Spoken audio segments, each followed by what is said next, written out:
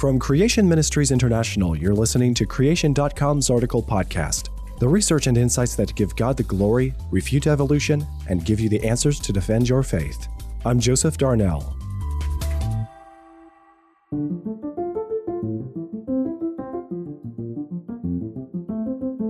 The impossibility of the evolution of flight is highlighted by the history of aviation.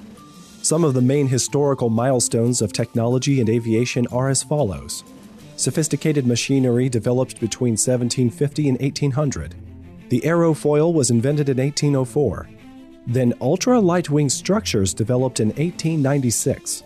In 1902, the tail fin and tail rudder were invented. 1902 was also the year that we saw the first controlled gliding. The first controlled powered aeroplane came in 1903, and the first controlled powered helicopter in 1907. So the first controlled flying machine was produced in 1902, over 150 years after the beginning of the development of sophisticated machinery.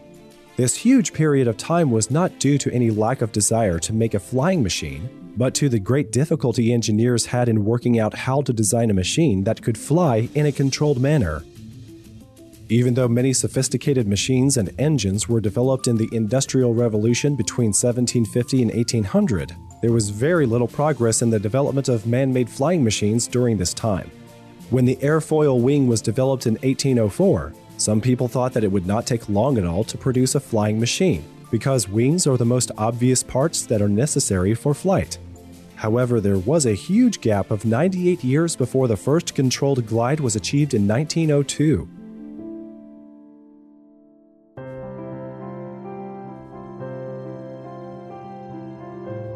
The length of time it took to develop flight is remarkable, considering how many talented scientists and engineers worked on this challenge.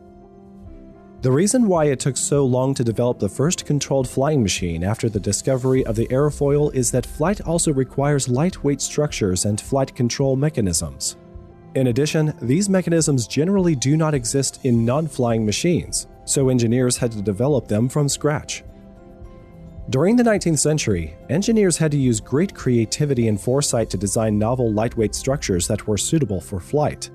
Engineers also demonstrated great intellectual skill in understanding the mechanics of flight and designing the necessary control mechanisms for a flying machine. Control of flight is very difficult, because a flying machine is completely unrestrained in the air, so there must be controls for producing the right orientation of the aircraft in all three axes of pitch, roll, and yaw. In the case of a car, it is only necessary to control the direction of the car on the road, the yaw angle. However, in the case of an aircraft, it can also roll from side to side and pitch up and down. An additional challenge with flight is that it is necessary to fly within certain limits of speed and orientation in order to maintain stability.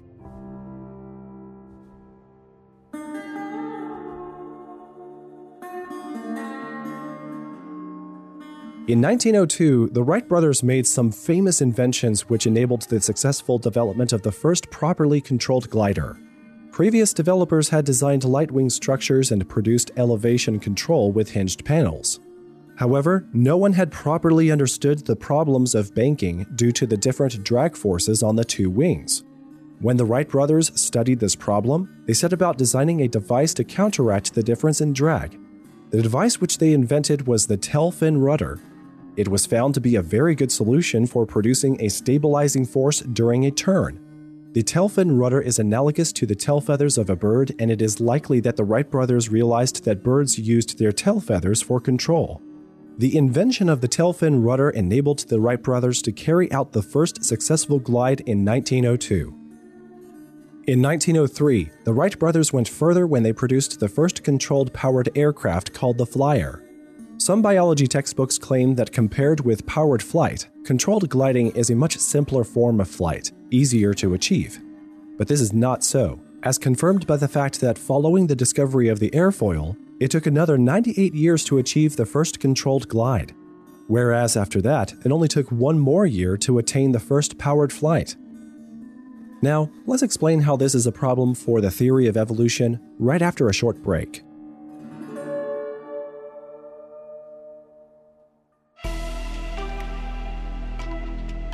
Creationists notice God the Creator's handiwork in nature everywhere they look. It is evident to us that a masterful designer put our world together with purpose, and it's not only evident to laymen, but to experts too. Purposeful design is the sort of subject that Professor Stuart Burgess loves to explore. Stuart has taught engineering design at Cambridge University and Bristol University. He's also carried out spacecraft design for the European Space Agency. In Stuart's book, Hallmarks of Design, he presents that the design argument contends that design in nature reveals a designer. There is evident hallmarks of design in the light of the latest discoveries about the complexity and beauty of the natural world. His book features 6 clear hallmarks of design, over 30 diagrams, description of how the Earth is designed for mankind, and a description of the Creator's attributes. In review, Banner of Truth magazine said the book is a compelling presentation of the evidence of design in the natural world.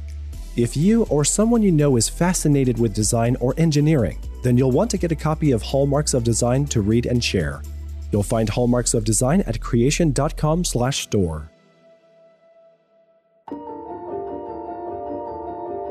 The delicate nature of flight is demonstrated by the number of accidents that occurred during flight trials in the 19th century.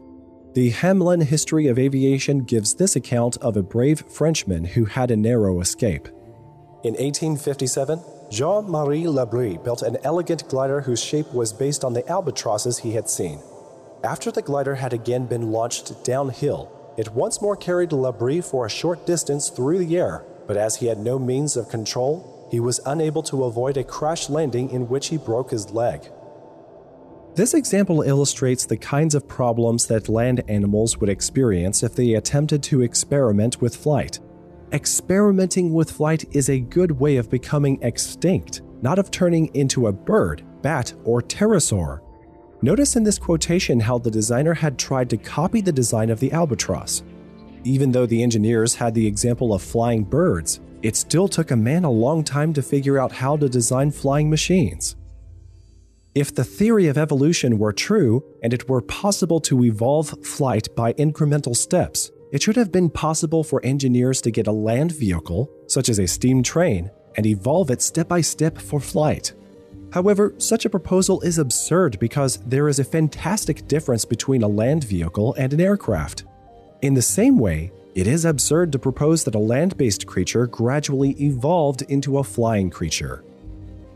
Considering the complexities of flight, it's really no surprise that it took over a century and a half after the development of the first machines in the Industrial Revolution to develop the first controlled flying machine.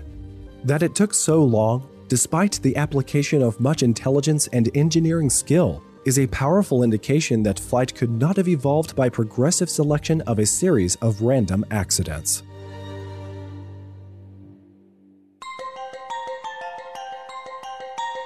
The Creation.com article podcast is hosted by me, Joseph Darnell. You'll find interesting related content in links and show notes.